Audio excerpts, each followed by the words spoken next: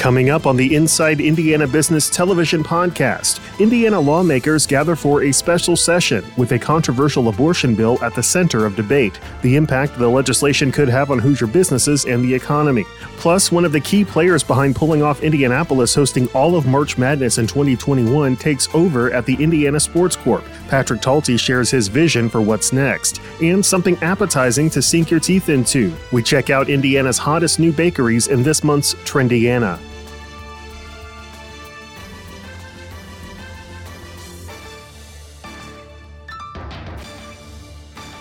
Welcome to the Inside Indiana Business Television podcast. I'm Alex Brown. Our top story this week, the Indiana General Assembly's special session, where lawmakers are considering a bill to ban most abortions. Indiana is the first state in the nation to consider such a measure since the Supreme Court overturned Roe v. Wade last month. The debate has drawn attention from the White House. Vice President Kamala Harris met with Democratic leaders in Indianapolis at the State House to discuss the issue. Aside from the political, ethical, and religious debate regarding abortion, some suggest there is also a lot on the line as it relates to the Indiana economy. More than 200 Hoosier businesses have signed a petition opposing abortion restrictions. For more on the potential fallout, we are joined by Abdul Hakim Shabazz, who has covered the State House for nearly 20 years. Let's talk about the special session. It was supposed to be about the governor's plans for a tax rebate, but clearly the abortion issue has stolen the spotlight here in Indiana and really around the country. Yes, it has. Basically, it's taken up a lot of attention, a lot of issues, as lawmakers try to sort of thread the needle to figure this out. I sort of jokingly wrote on social media today that it's easier for a camel to pass the eye of a needle than it is for my Republican friends in the legislature to figure out this abortion issue right now, because there's so many different sort of a sliding scale of some folks are pro-life, no exemptions. Some people are pro-life with a lot of exemptions. Some people know, should we criminalize it, put doctors and healthcare providers in jail? What about travel, birth control? It's an issue that's all over the place, my friend. It's a very fluid situation, and certainly things could change by the time this show is airing around the state of Indiana this weekend. But your biggest takeaway so far, you mentioned the difficulty in navigating this issue for Republicans, but other things that have really stood out to you as this debate has really gotten underway. Just sort of the behind-the-scenes consternation right now that the Senate Republican leadership is having to deal with. Rod Bray, who's a good guy and a good friend of mine, seemed very uncomfortable when he actually announced sort of that proposed legislation, what was actually going to be in it. That kind of surprised me a bit.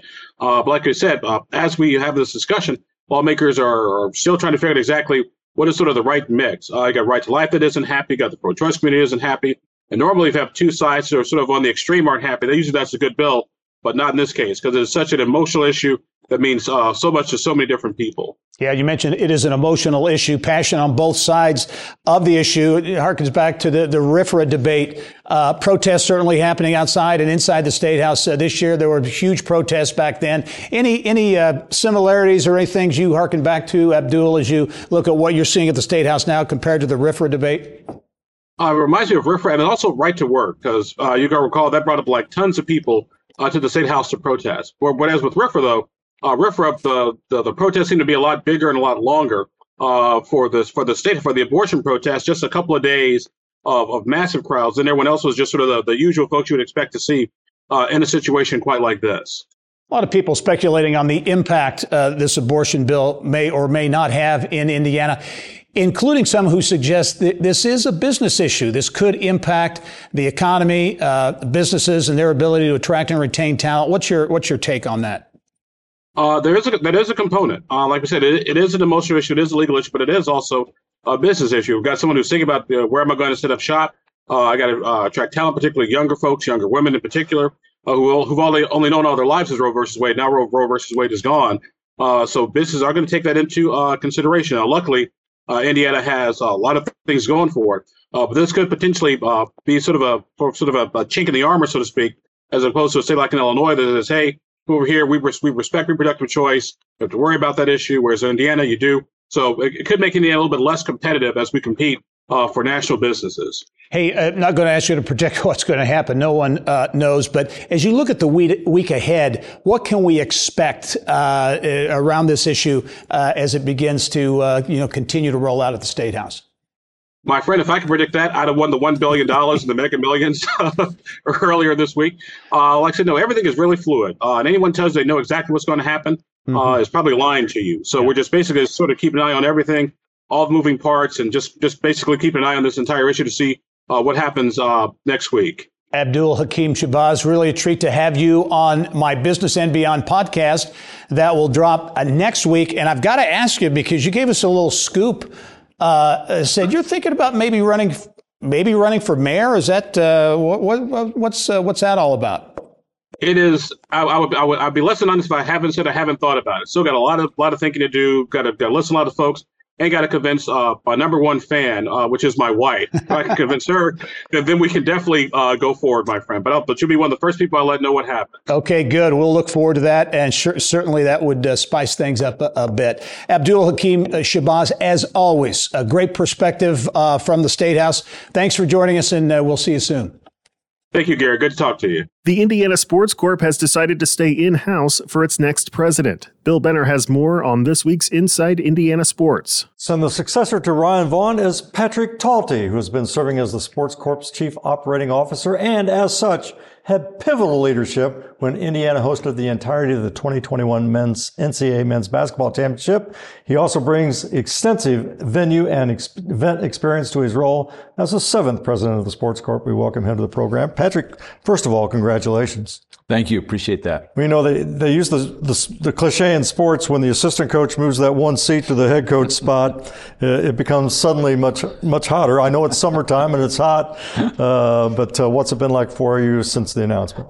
It's been great. I mean, I'm personally just humbled and honored to be the 7th president. It's such a great organization, such an amazing community, and I'm just honored to be able to serve this community and really come back home. I started my career here, traveled around the world, and now I'm back, and I get to do really cool things in this community and really serve it. And that's what's really been nice. It's been really fun to see all the congratulation notes and everyone be excited for me, but work starts and it's pedal to the metal. Well, and of course, for those who don't know, the Sports Corp, the first sports commissioner in the country way back in 1979. Now, every city of every size has a sports commission, and it's a very competitive environment. Indianapolis has somehow stayed not only in the pack, but ahead of the pack, but the challenges nonetheless exist.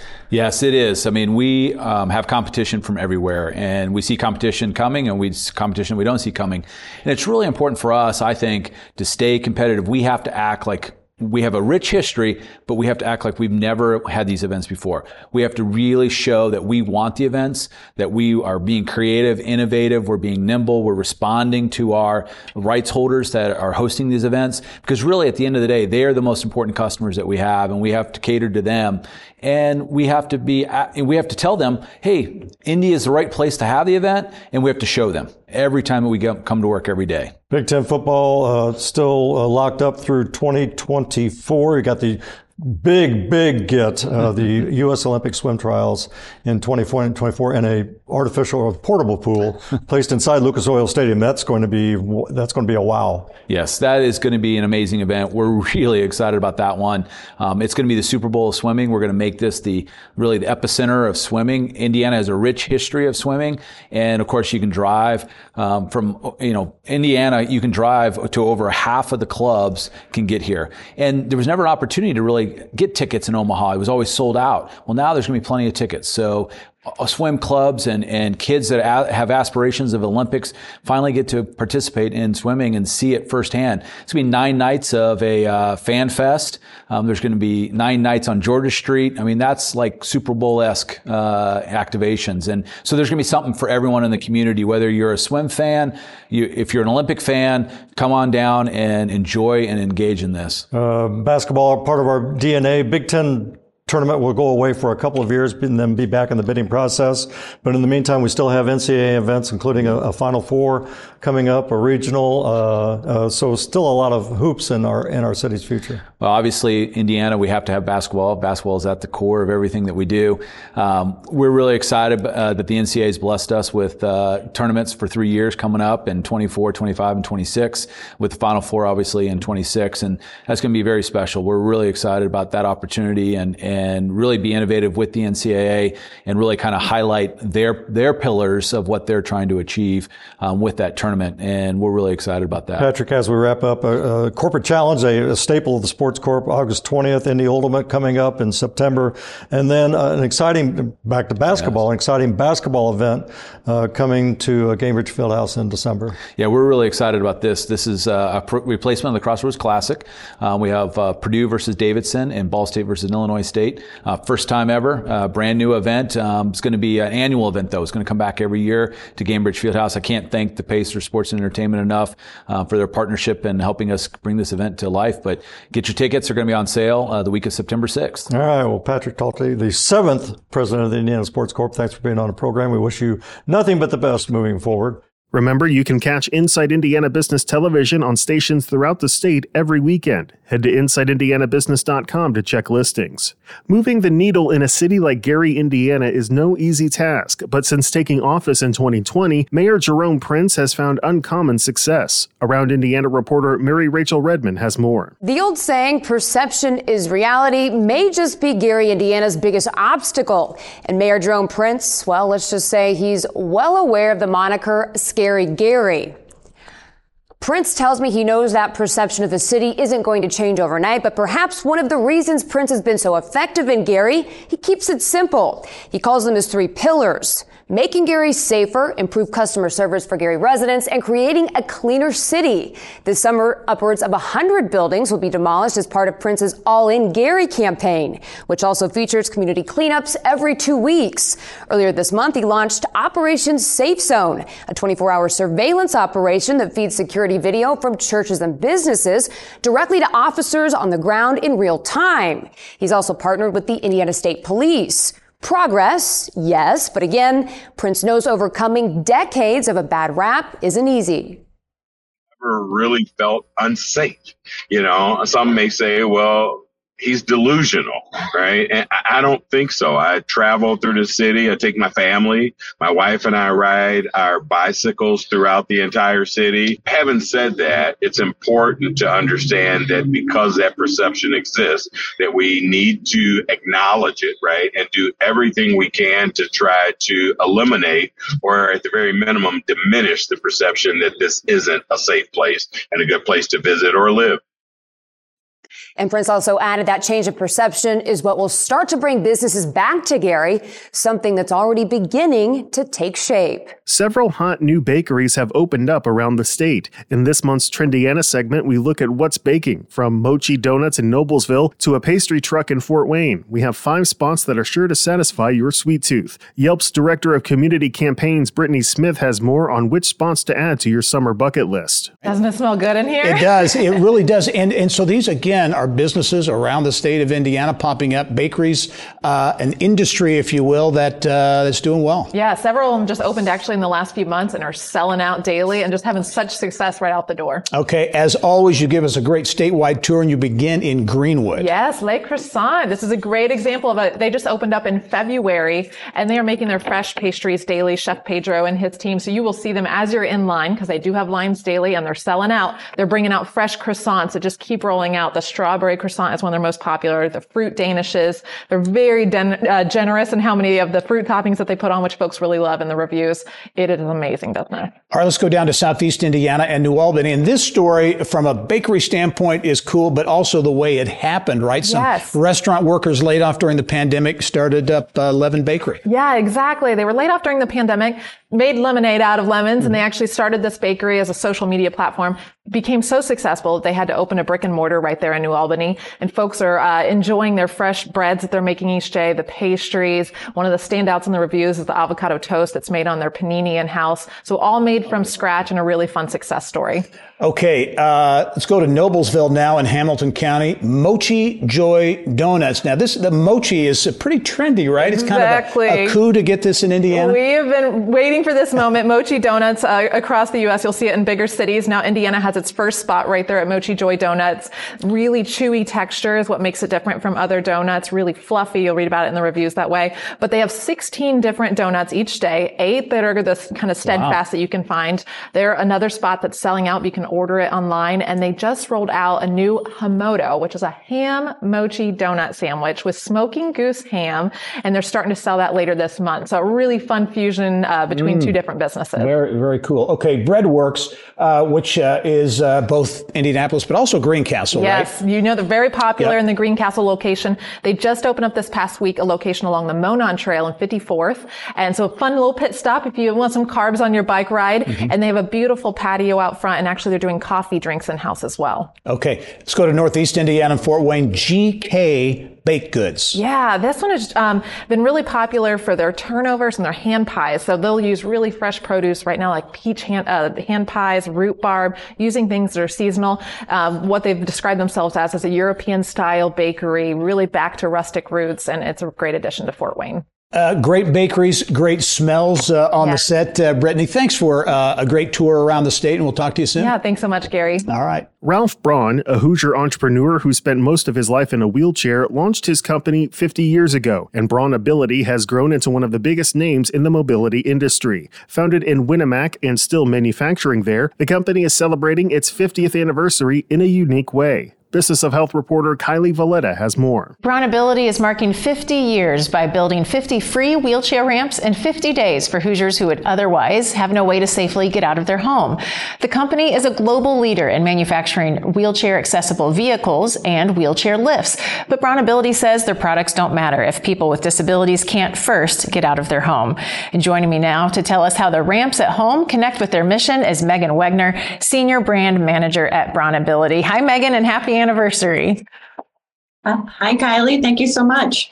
Thanks for being on the show today. Let's just start with a quick refresher for Hoosiers who maybe don't know about Braun Ability in Indiana. Give us a quick snapshot of what you do there.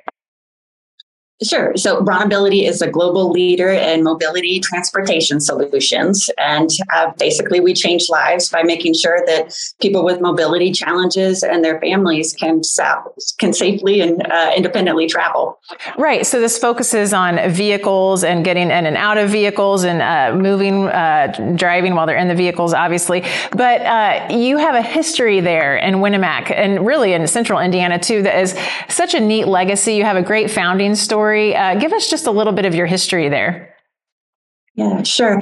So our founder's name was Ralph Braun, and he was born back in the 1940s.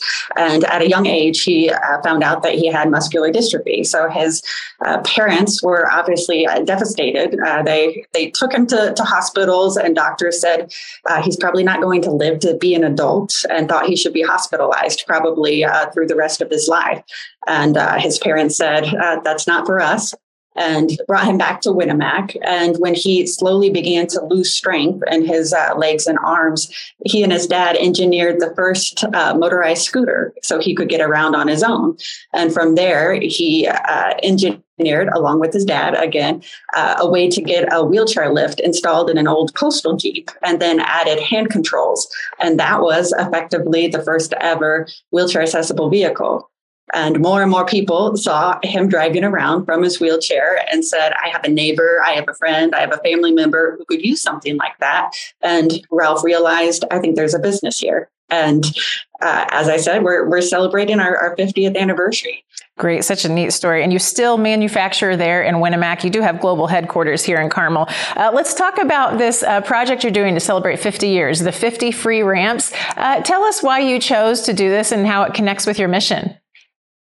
Sure. We knew we wanted to celebrate our anniversary by giving back to our communities where we live and work. And we partnered with this amazing organization based in Indiana. They're called SAWS, and they build ramps free of charge for low-income Hoosiers and help them safely get out of their homes. And we thought that's a perfect match. Obviously, the products that we build help our customers and their families discover the world around them outside of their homes, but they're useless, really, if you're trapped inside your own home. So we thought this is a perfect way to give back to our communities and also ground our employees in our mission and the people who we're helping every day. And I know you've got a good portion of those ramps already built. You also just found out that Bronability won first place and a $1 million prize in a recent competition with the U.S. Department of Transportation. Tell us a little bit about that. Yeah, it was an exciting week for us. We found out on Tuesday, which was the 32nd anniversary of the ADA, that Bronability and Purdue University together won this first place award. It was the government's first ever inclusive design challenge, and basically challenged companies to come up with a prototype of the future of autonomous inclusive travel. And so we did win that, and that $1 million will go to funding that research and development. All right. And if you could just touch on looking to the future, just a few seconds left. What kind of trends are you seeing in mobility? What do you see for the future there of Bronability? Well, we're definitely focused on electric vehicles, and our eyes are definitely on autonomous travel, too. That can be a real game changer for people with disabilities. All right, Megan, happy anniversary again, and thanks for being on the show today. Thank you so much. Abdul Hakim Shabazz has covered Indiana politics since moving to Indiana in 2004, and he wears many hats: attorney, teacher, writer, broadcaster, and publisher of IndyPolitics.com. And he is this week's guest on the Business and Beyond podcast presented by PNC. Subscribe for free from your favorite podcast provider.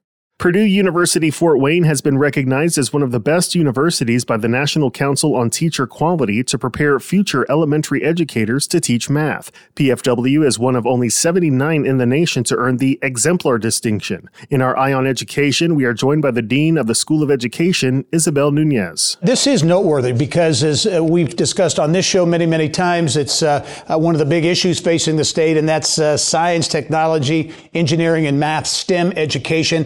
And a shortage of teachers. There are a number of aspects to that, but there's a real shortage of teachers, especially at the elementary level, right?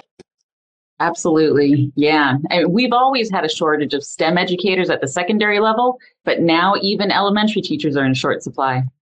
All right, let's talk about the program, the undergrad program, their elementary teacher preparation program. Talk about what makes this program different and why it's being recognized nationally. Well, we are absolutely blessed with the strength of our math education faculty. We have 3 full semesters of content courses for elementary teachers. Most universities will have 2 content courses as well as a methods class. We have 3 semesters, also methods. And these classes are not just about the what and the how to do math. They really do emphasize deep conceptual understanding. So why is math? And I assume that's got to be key. The other piece is having the technology available to really integrate into the program and give students that really full, rich experience. Oh, yeah. Another way that we're really lucky is that our math education faculty designed and secured the resources for an active learning classroom just for elementary mathematics. So this classroom allows for collaborative learning, both while students are in the physical space, but also when someone needs to join virtually. So there are individual projectors and document cameras and stations at each table that will allow for this kind of collaboration. And it was absolutely perfect during the pandemic, right? I mean, the whole campus had to kind of scramble to go online, but they were prepared in elementary math ed. Yeah. And I've got to believe, because there's such a focus on attracting and keeping talent, Northeast Indiana is certainly one of the most progressive regions in terms of strategy and going after that. To have a program like this at Purdue Fort Wayne, I assume has to be a real asset for the region as it looks to continue to grow the economy there. Oh, it is wonderful because math is critical, right? So if all elementary educators are prepared at a very high level to teach math, then the entire region benefits. We also have the distinction of being the very first institution in Indiana to be approved to offer the elementary STEM specialist licensure. This is a brand new licensure. We were the first approved in December. We'll have the first graduates in our program in May, and they will be elementary STEM specialist teachers. Well, a big honor, certainly, for the program there, the undergrad elementary teacher program at Purdue Fort Wayne. Isabel Nunez, the director of the School of Education there. Thanks for joining us. Congratulations, and keep us posted on future developments. Thank you so much for the opportunity to recognize our faculty. All right. A serious shortage of construction workers in Indiana and other stories. We check in on what our partners at the IBJ are working on this week. Managing editor Greg Weaver joins Gary to share more. Okay, a number of stories you're working on. Worker shortages, we're seeing and experiencing them across a number of industries in the state, including the construction industry, which still is really trying to manage that situation. Yeah, very much so. The state is expected to need an additional 275,000 construction workers by 2026. So the Indiana Construction Roundtable is working with local schools to beef up industrial arts programs and also try to offer more internships to high school students. You mentioned internships. Certainly during the pandemic and dating back to 2020, universities, campuses were shut down essentially, and that had obviously a direct impact on internships.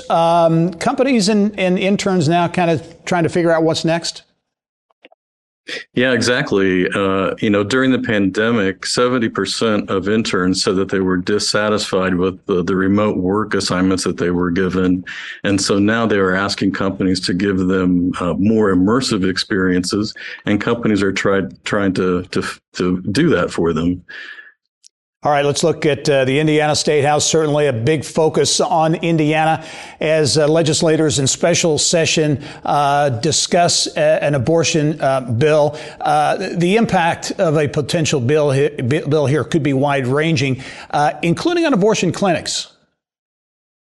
That's right. The restrictions that have been proposed that would ban abortions, except in the cases of rape, incest, or the life of the mother, threaten Indiana's 7 freestanding abortion clinics. And one of them actually told us that if the restrictions proposed remain in place, they likely would be forced to close.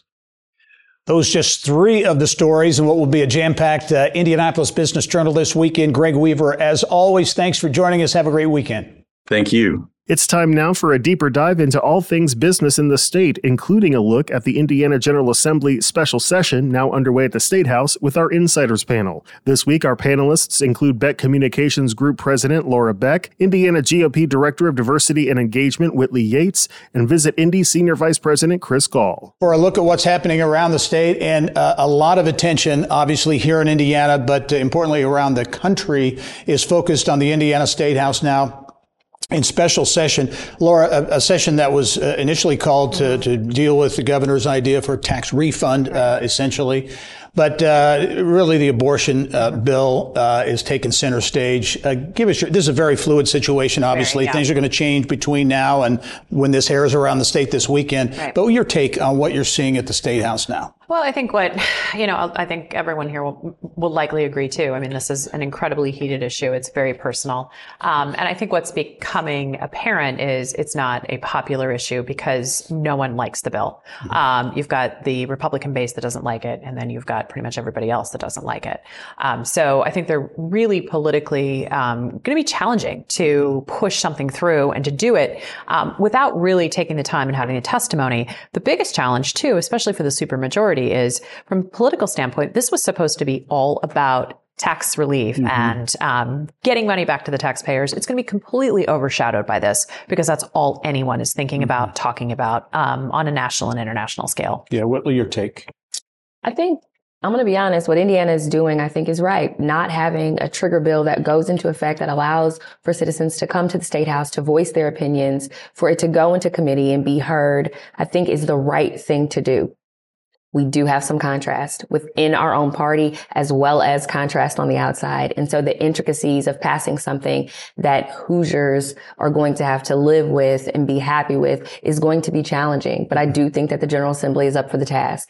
And so I'm putting my faith in them and my faith in the Hoosiers that their voices are going to be heard. Chris, harkens back to, as you mentioned, passions on both sides of the issue. Certainly, we've seen demonstrations inside, outside the State House. Kind of harkens back to the RFRA debate and controversy a number of years ago. And there was a lot of attention at that time placed on the potential economic impact of that bill. Do you sense anything similar in this case? That's a great question. There are a handful of conventions and events who have proactively expressed concern. They are watching what Indianapolis, Indiana is doing over there at the State House.